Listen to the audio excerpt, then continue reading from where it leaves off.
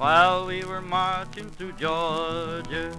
Everybody swing your honey, swing your high and low. The Allemande left for the old left hand, around the ring you go.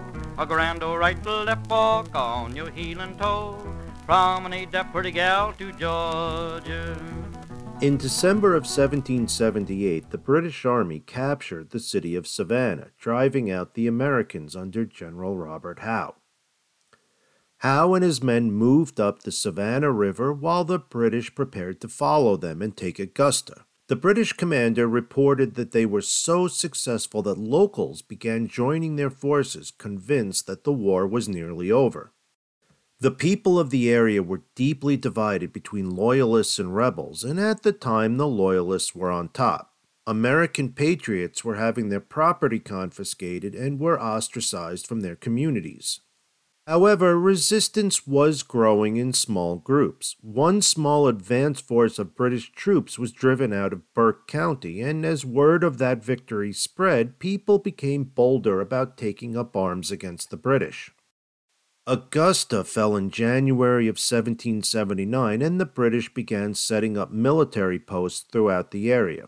Many patriots crossed the river into South Carolina rather than take the loyalty oath at gunpoint, and a lot of them gathered under the command of Colonel John Dooley.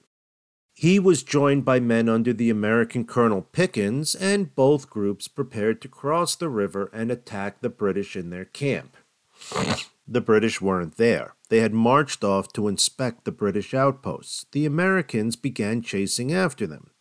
They came to a fort in Elbert County and began a siege, but the Americans had to break it off when word came that 600 Tories, or British Loyalists, had entered the area and were camped at a bend in Kettle Creek.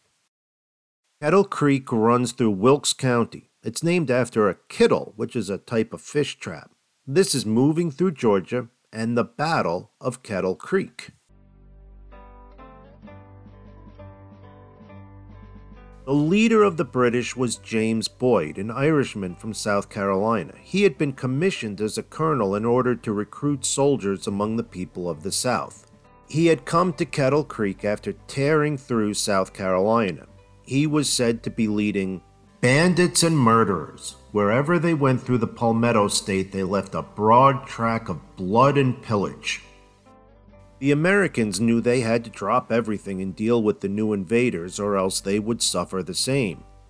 Pickens and Dooley marched to intercept Boyd, and other smaller troops gathered to prevent Boyd entering Augusta. Boyd came to the Savannah River at a spot called Cherokee Ford. This site was guarded by an American lieutenant and 8 men with 2 swivel guns, which were essentially small cannons. Boyd demanded that they be allowed to pass the ford, but the Americans threatened to fight. He considered his options and moved on, leaving the brave Americans behind. When Boyd actually crossed the Savannah River, the Americans were there to fight. The locals were eventually driven off by the British, but not before causing 100 British casualties to their 32. There's a lot of movement, quick fighting, and river crossings in the next few days. What matters is that the Americans were attempting to stop a much larger British loyalist force that would wreak havoc on their homes and families if they failed. Finally, the Americans approached the British encampment on Kettle Creek from 3 sides. Pickens attacked the camp from the front, while Dooley and Elijah Clarke came around the sides. Boyd was shot in the fighting by a group of Georgia militiamen who had gotten lost and somehow found themselves walking into the British camp. Without their leader, Boyd's men panicked and began trying to escape. About 150 would later be taken prisoner, and 20 or so would be killed. Those who escaped the Tory camp never reorganized. Most returned to their homes to face justice from the Americans. Some left for Creek or Cherokee lands, or they went to the British in St. Augustine.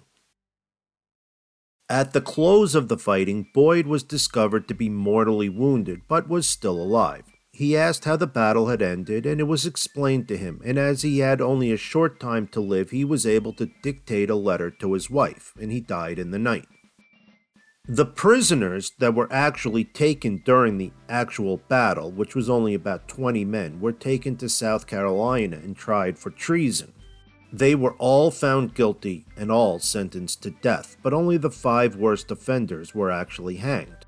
The British were outraged, and they may have had a good point. Technically, these men were prisoners of war and should have been treated as such. The British threatened to treat their American prisoners with the same disregard for military custom, but they never really followed through.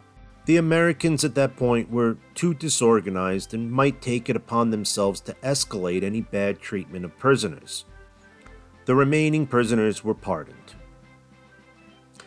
There are a lot of names that come up in the story of Kettle Creek. This is where Nancy Hart lived, and her husband actually fought in the battle. Another significant figure I've only managed to mention once was Elijah Clarke. Elijah Clarke was born in 1742 in North Carolina. He came to Georgia in 1774 and settled in Wilkes County. He joined the militia in the fight against the British as a captain. His first fight was against some Native Americans who were attacking a wagon train he had been assigned to protect.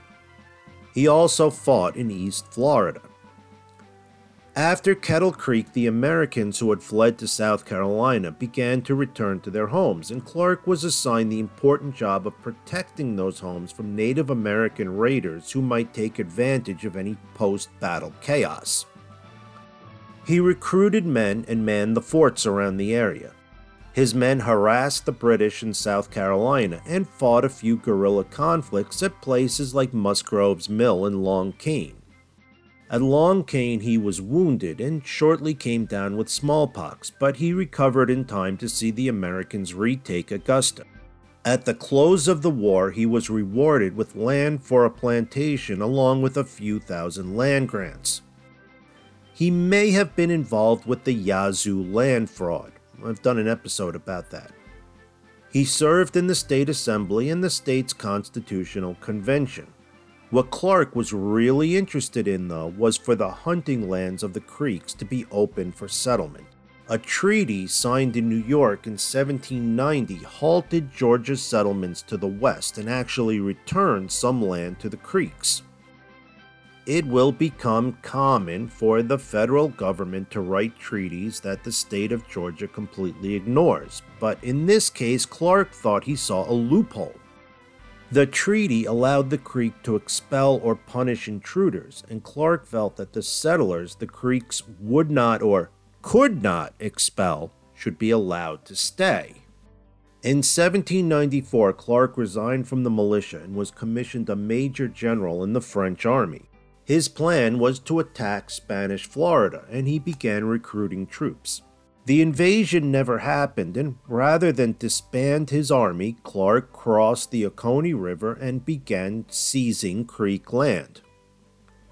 For whatever reason, the Creeks didn't resist, and Clarke began inducing people to settle the new lands as quickly as possible before the federal government could react.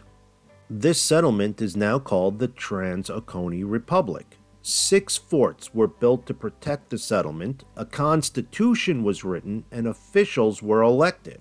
It was Elijah Clarke's own small independent state within Creek territory.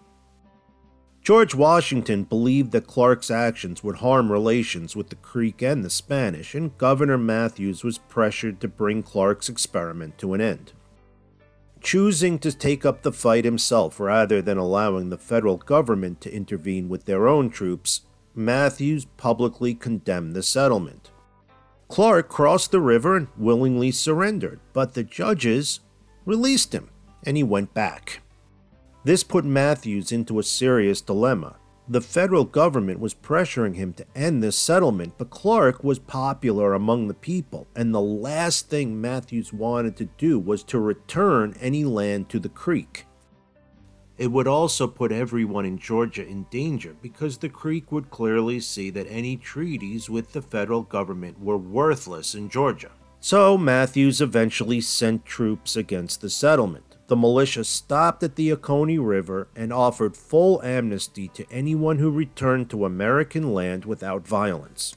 Surprisingly, pretty much everybody, including Elijah Clarke, took them up on it. After returning, he would, as I said, have some role in politics, and he would die not that long after in 1799. You can find Elijah Clarke as a character in a book called The Hornet's Nest, which was actually written by former President Jimmy Carter, the first American president to write a work of fiction. And this is not a work of fiction. This is Moving Through Georgia, a Northeast Georgia history podcast that wanders around a little bit. If you like what you hear, please consider giving us 5 stars on whatever podcast app you listen on.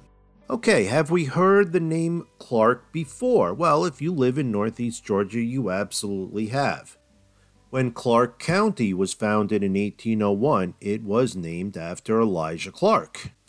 And Elijah Clarke did have a son named John Clarke, who served in the American Revolution and who also fought at Kettle Creek. John Clarke would later serve 2 terms as governor and would give his name to the county seat of Habersham County, Clarksville. From an gal to Georgia, that's all.